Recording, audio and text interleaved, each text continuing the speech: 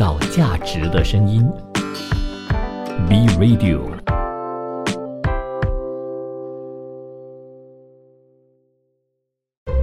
一段文字，一寸养分，一种体悟，一份感动。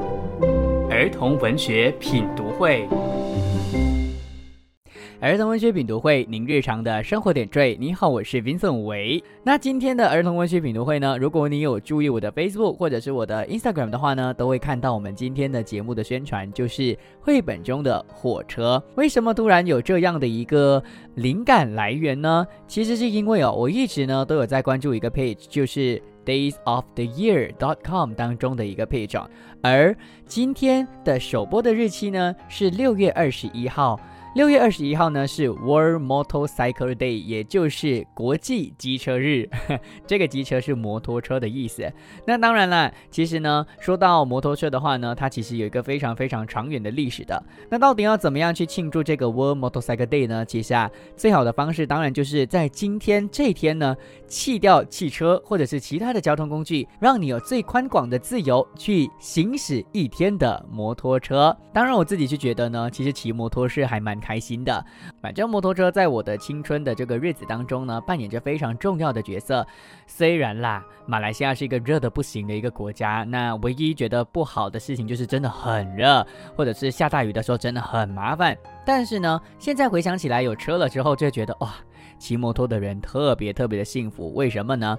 因为最近吉隆坡真的是塞车塞得完全没有办法用一个形容词去形容的，就是非常非常非常的塞车。但愿呢，最近才刚开的 MRT 可以能够减轻我们的交通的这个堵塞的程度，因为真的很塞车。好啦，抱怨完毕了，今天回到主题啦。那其实我就上网搜了绘本当中的摩托车的形象呢，我就发现到好像没有什么绘本是用摩托作为主要的这个交通工具的。但是一搜就突然发现，原来在绘本当中很常出现的另外一个交通工具是火车。也有可能是因为呢，火车在很多的男生的心目当中有一个很难以形容的一种情绪或者是一种憧憬吧。所以呢，在绘本当中很常出现的交通工具就是火车。所以我就突发奇想的将今天的主题定在绘本当中的火车。而说到这部作品的话呢，就要提到第39次文化部优良读物推介的一部作品，叫做《小企鹅搭火车》。到底小企鹅搭火车有什么好玩的地方呢？一起听书吧。听完书了之后呢，再给大家一一的说为什么这部作品我会那么喜欢。小企鹅搭火车，作者工藤纪子，翻译刘康怡，小鲁文化出版公司出版。小企鹅搭火车。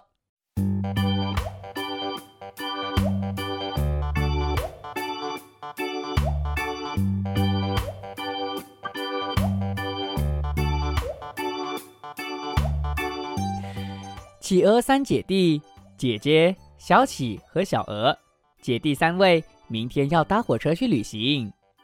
姐姐的行李，小企的行李，小鹅的行李。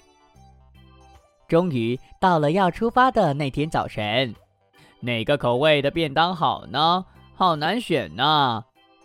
叮当叮当，本列车即将发车。找到了，就是这个位子，是这个位子。噗噗！哇，火车开动了，我们出发喽！姐姐，我的肚子饿了，来吃便当吧。不倒翁便当、水果三明治便当、章鱼先生蛋包饭便当，好吃，真好吃！铿锵铿锵铿锵铿锵，咕咚！象宝山隧道。进入隧道了，黑漆漆的。姐姐，是海耶！铿锵铿锵铿锵铿锵，本列车即将到达海之站，海之站。抵达海之站了。哎呀，我的车票跑到哪儿去了呢？哎呀，早就跟你说了，在下车前都给姐姐保管就好啦。没有，不管哪里都找不到。孩子，这是你们掉的吧？叔叔，真的很谢谢你。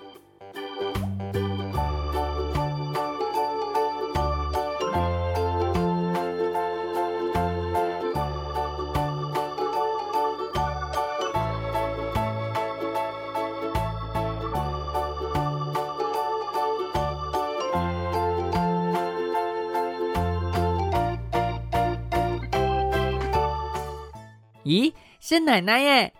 奶奶，爷爷，你们好棒哦，安全抵达了呢。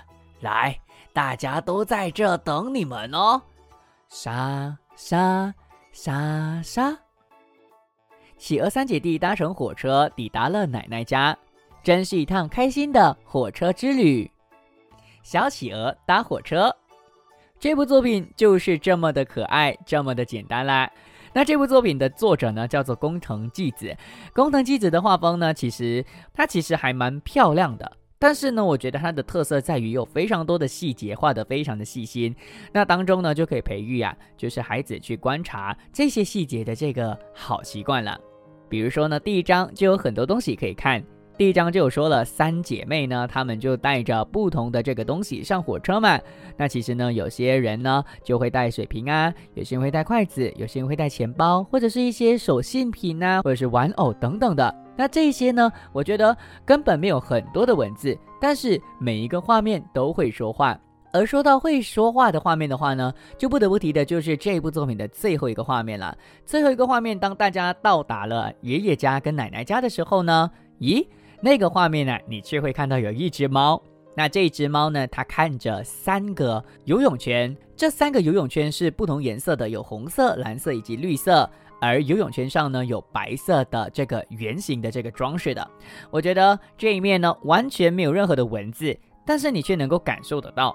咦，这只灰色的猫呢，应该是奶奶家所养的猫，而他们呢，乘搭火车去到奶奶家之后呢，他们应该就会到海边去玩，因为这一站就叫做海之站了。再来，值得推荐的其中一个最棒的原因就是这部作品的剧情呢是非常有条理的。从在车站买零食到找位子，到上了火车吃便当，然后呢，再到火车的工作人员推着推车进来，到进隧道，然后到了自己的想要到达的那个车站，然后呢，突然间有了冲突，就是不见了车票之后这些都是非常有条理的这个剧情发展的。反正你可以能够从这个剧情发展的过程当中呢，去感受企鹅他们搭火车的这份快乐。创造价值的声音 ，Be Radio。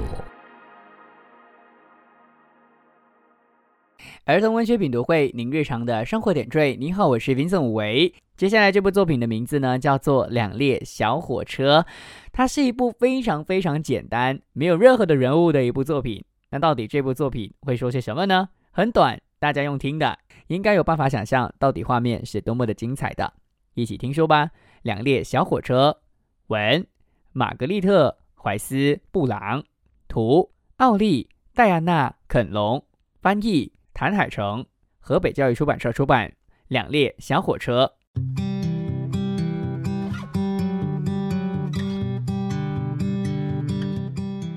2列小火车沿着铁轨出发了。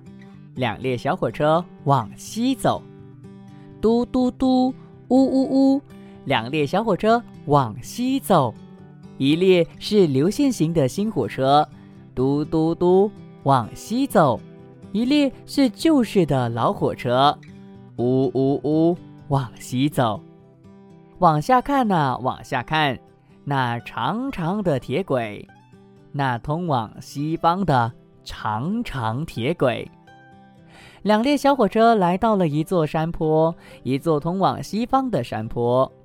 呜嘟，他们穿越山坡底下往西走，往前看往前看，那长长的黑漆漆的山洞，那通往西方的长长的黑漆漆的山洞。2列小火车来到了一条河流，一条通往西方的河流。嘟嘟嘟，呜呜呜，他们通过那条通往西方的河流。往下看往下看，在桥梁下有条又深又暗通往西方的河流。雨水淋湿了2列小火车，那2列往西走的小火车。雨水使到火车变暗了些，湿湿的，亮晶晶的。他们一路往前往西走，雪飘下来了，覆盖了地面，也覆盖了那2列往西走的小火车。雪使火车变得白白的、毛茸茸的，它们还是急急忙忙的嘟嘟嘟、呜呜呜往西走。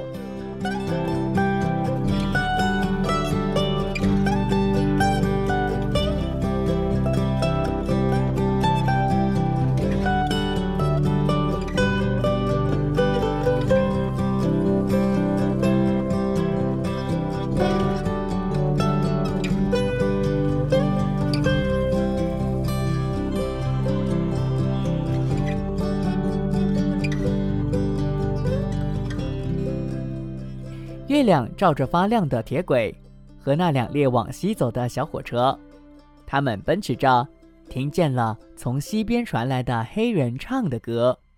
往下看啊，往下看，那条我们必经的长长的铁轨，那条回家路上必经的长长的铁轨和坚固的栏杆，风儿吹着，尘埃飞着，绕着那2列往西走的小火车打转。但风沙灰尘吹不散那2列往西走的小火车传出的嘟嘟呜呜的汽笛声。过了平原，看见高高的山脉，2列小火车开始往上爬，上上下下，左转右转，总算爬过了通往西方的高山。海真大呀，海真蓝呀，过了西方陆地，真是大海。2列小火车停下来了，旅程的终点到了，他们终于来到了西方的边界。2列小火车，大家没有画面应该听不出来到底这2列小火车是什么吧？其实这2列小火车呢，刚刚在前面有提到的，一列呢是老式的玩具火车，而另一列呢是真的大火车。作者非常巧妙的就用了左右对开的这种版面的设计呢，去呈现2个看似一样但是又却不一样的这种玩具和真实的小火车的分别。而且这2个小火车呢，他们其实在经历着同样的风景，但你说他们同样又不截然一样，因为呢他们用了不同的方式去呈现同样的风景。所以我觉得这部作品最棒的一个地方，就是在于可以让孩子呢学会换位思考，用不一样的角度去看世界，感受不一样的美好。那说到这部作品呢，一定要提到作者的名字呢叫做玛格丽特·怀斯·布朗，他其实生命只有短短的42年哦。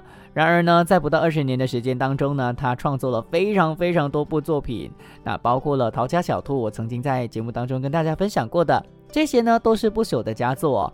那虽然玛格丽特呢，她学的是儿童教育，但是她却觉得自己不适合执教，而转成呢去从事这个出版的工作，并且呢亲自的为孩子写书的。那由于呢玛格丽特常常跟学校的团体合作，所以她在孩子的阅读的活动当中呢，就感受到了或者是体会到了孩子的特性，了解到了孩子对于新奇的符号以及味道以及声音等等的那种特别感，所以他就将这些他观察到的东西呢融入他的作品当中的。也许很多人会觉得绘本一定要有一个固定的角色，对不对？或者是一个固定的人物呢为主轴，才可以能够让故事继续往下发展嘛。不过这部作品呢是完全没有人物出现的，没有主角，没有任何的人物，但却有非常非常多空的镜头，让你可以能够跟着2列完全不同的火车呢一起旅行，而在过程中呢看见不同的风景，以及听见不同的状声词汇，加强孩子的这个感官刺激啦。我觉得它符合非常多绘本的这个基本的特色比如说文字不多然后画面又非常非常的丰富，然后很多呢镜头是一时近一时远的，让孩子呢其实可以能够像看电视或看电影一样的感受到每一个镜头不同的感受的。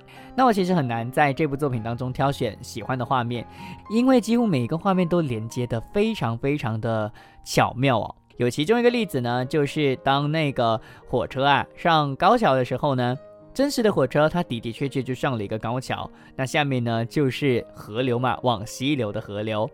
那个玩具车在哪里呢？它在浴缸的那个边边那边去行驶，而下面的确也是一潭水。我觉得这一点就是成功的地方，因为呢孩子其实是一个充满想象的一个年纪吧。那通过这部作品呢，其实可以能够去得到很多很多的共鸣，因为他们应该曾经也很常想象过这些火车可以能够做非常非常多的一些梦幻的情景。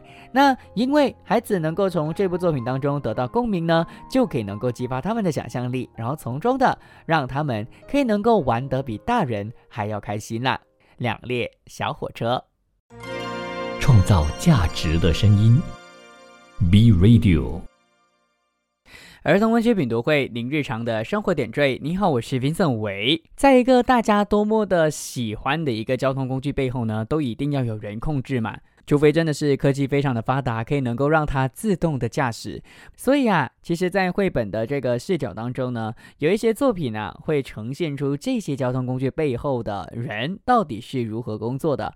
接下来这部作品的名称呢，叫做我最佩服的火车司机。其实从题目就已经非常非常的明显了，就是呢要告诉你，其实这些火车的背后呢，有非常非常多的人是在为你开动或者是启动这些火车的。那到底这部作品会是怎样的一部作品呢？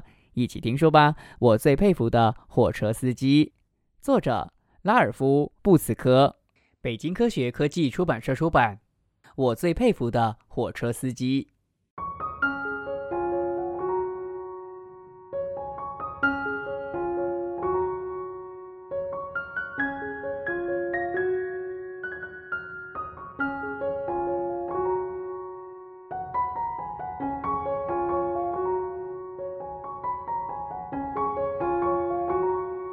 我有一个朋友，他叫弗朗茨，是一名火车司机。他说他愿意给我讲火车司机的工作，所以今天我去火车站见他。我们约好在第一站台见面。现在对面站台正好有一列火车要出站了，从广播里传来广播员的声音：去往法兰克福的旅客，请在第2站台上车，列车马上要开车了，请注意安全。站台上人来人往，很热闹。与汽车相比，许多人更愿意乘搭火车，因为汽车经常被堵在马路上，而火车不会。我看到了列车时刻表，那里很清楚地写着什么时间哪一趟车从什么地方从这里出发或者到达这里。我旁边的那个人在看列车停靠的站台表，从那里人们可以看到每趟列车将分别停在几号月台。一个行李搬运工已经在等待从列车上搬卸货物了，看来列车很快就要到站了。这时广播又响起了广播员的声音：先生们女士们，从汉堡开往慕尼黑的城际特快列车就要进1号站台了，请旅客注意安全。弗朗茨开着城际特快列车驶进车站，城际特快列车行驶时非常安静，人们几乎听不到什么噪音，真是棒极了。嗨，弗朗茨！我冲着驾驶室喊道。火车停下来以后，我立刻跑到驾驶室去找弗朗茨。现在弗朗茨可以下班了，但是在下车之前，他要带我参观城际特快列车的驾驶室。那里有很多仪表仪器，他们可以告诉你火车跑得多快，以及火车运行是否一切正常。火车多长时间要加一次油呢？我问。弗朗茨笑了。这种火车是用电行驶的，这些电来自架在铁轨上空的一根电缆。火车通过车顶的集电器与电缆连接，就像你把插头插在插座里一样。这比汽车更有利于环境保护，因为使用电力不会有废气产生。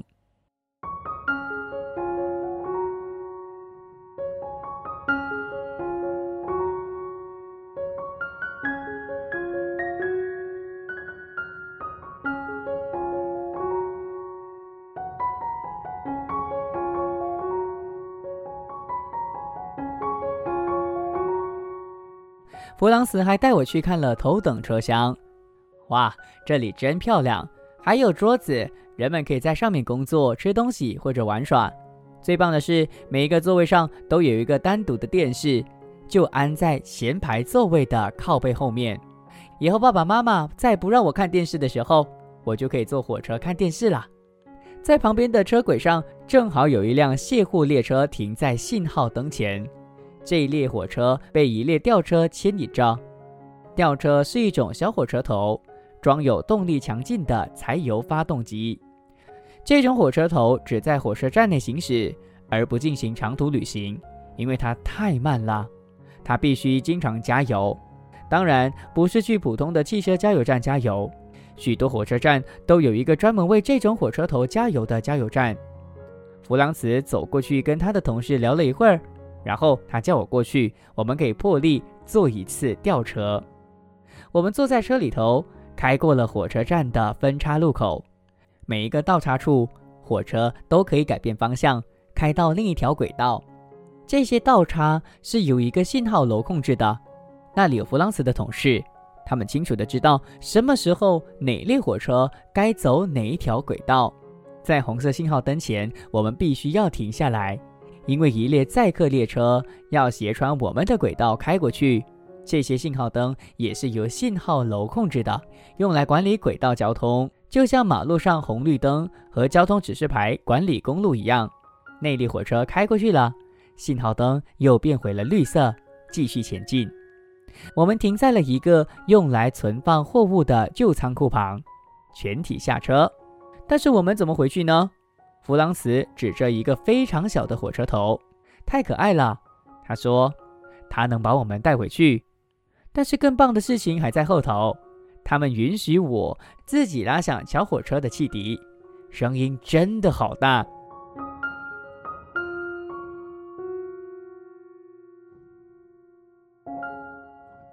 弗朗茨和他的同事在一旁看着我，以免我做错什么。方向盘在哪儿啊？弗朗茨笑了。轨道就是用来控制方向的啊。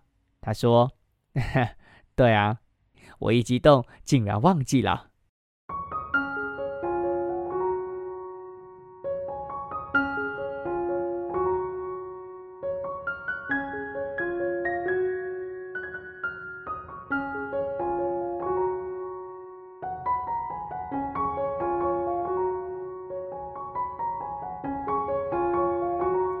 弗朗茨告诉我，过去的火车是用煤做燃料的。那时候人们必须先用吊车把煤装到火车上，再用铲子铲到锅炉里燃烧。燃烧的煤把锅炉里的水烧开，水蒸气就驱动火车前进了。所以水蒸气火车头在进行时总会发出嘶嘶的声音，而且除了煤以外还必须加水。它们不像今天的火车那么快，而且还会产生很多的垃圾和废气，还有很大的噪音。但是今天人们有时还是能够看到这种火车。当我们回到火车站的站楼时，弗朗茨问我想不想吃冰淇淋。这还要问吗？于是我们一起搭电梯去大厅。在这里，人们几乎可以买到旅行需要的一切东西，书包、食品和其他东西，还有冰淇淋。最后弗朗茨还带我看了怎样从自动贩卖机中买火车票。弗朗茨说，有时候使用这台售票机比开城际特快列车还难。你不仅可以使用纸币和硬币，还可以使用信用卡。快乐的一天结束了，弗朗茨带给了我很多知识和体验。等我长大以后，也想当一名火车司机。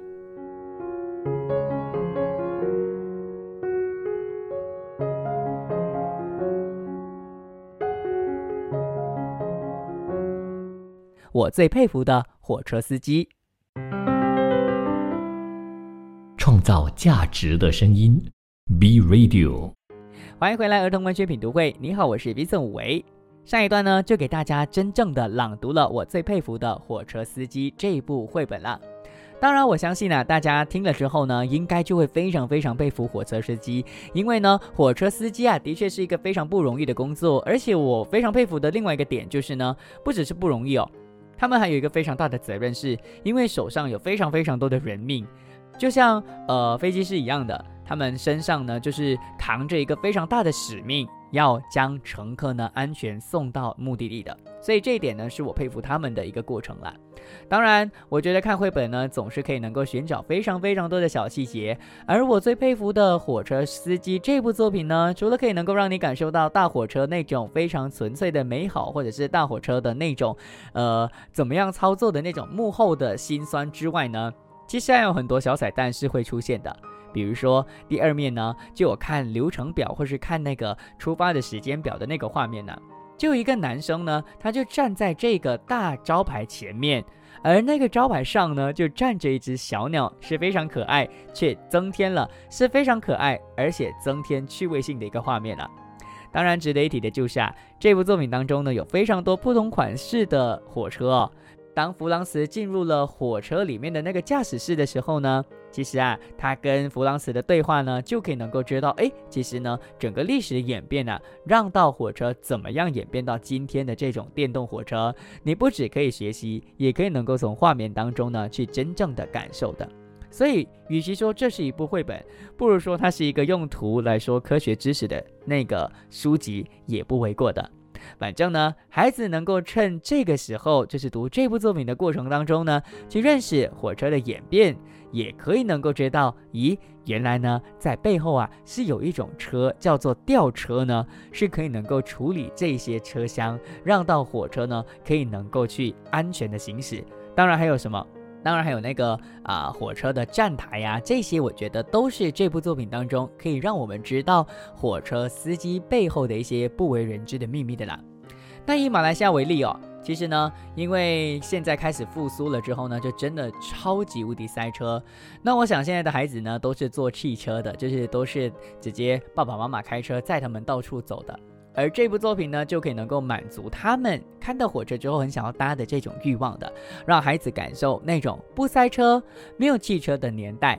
那当然啦，在台湾的时候呢，我是靠捷运过生活的。有很多场景呢，的确是在这部作品当中会发生的。比如说，我会在搭台铁的时候，就不是捷运搭台铁的时候要去很远的地方，那我就可以在台铁的时候呢吃火车便当，而这些火车便当呢，就是我在台湾搭台铁的时候的非常美好的回忆啦。那说到跟火车有关的这个记忆的话呢，我是看这部作品之后才想到的，就是我去到英国的时候发生的。我当时候呢就真的有发生那种蜡笔小新才会发生的那种情形，就是爸爸妈妈上了车之后呢，我却还在月台当中，然后呢就没有办法，我只好待在月台，然后等爸爸妈妈重新的转回来再找我的这种非常莫名其妙然后非常难忘的记忆啦。反正我觉得这部作品的特色是什么呢？这部作品的特色就是除了可以能够一起感受搭火车的乐趣之外呢，你还可以能够从过程当中去能够好好的感受背后的辛酸，或者是火车你不为人知的秘密。而且还有其中一面就是可以能够跟作者去进行互动的比如说在最后一面的时候呢，他突然间就有放了非常非常多，画了非常非常多的东西，有一个对话框就写这些东西都在这本书当中，你找得到吗？那当然呢，就可以能够在读完这部作品之后呢，让孩子好好的去找，去把这些东西找出来，比如说箱子水瓶帽子或者是煤箱垃圾桶等等等等的，这些都曾经在之前，就是在前面故事的发生的时候都有出现过的。这个是这部作品其中一个特色啦。反正我觉得这部作品呢，它非常非常的出色，因为可以让孩子真正的感受得到搭火车的那种最纯粹的快乐。创造价值的声音 B Radio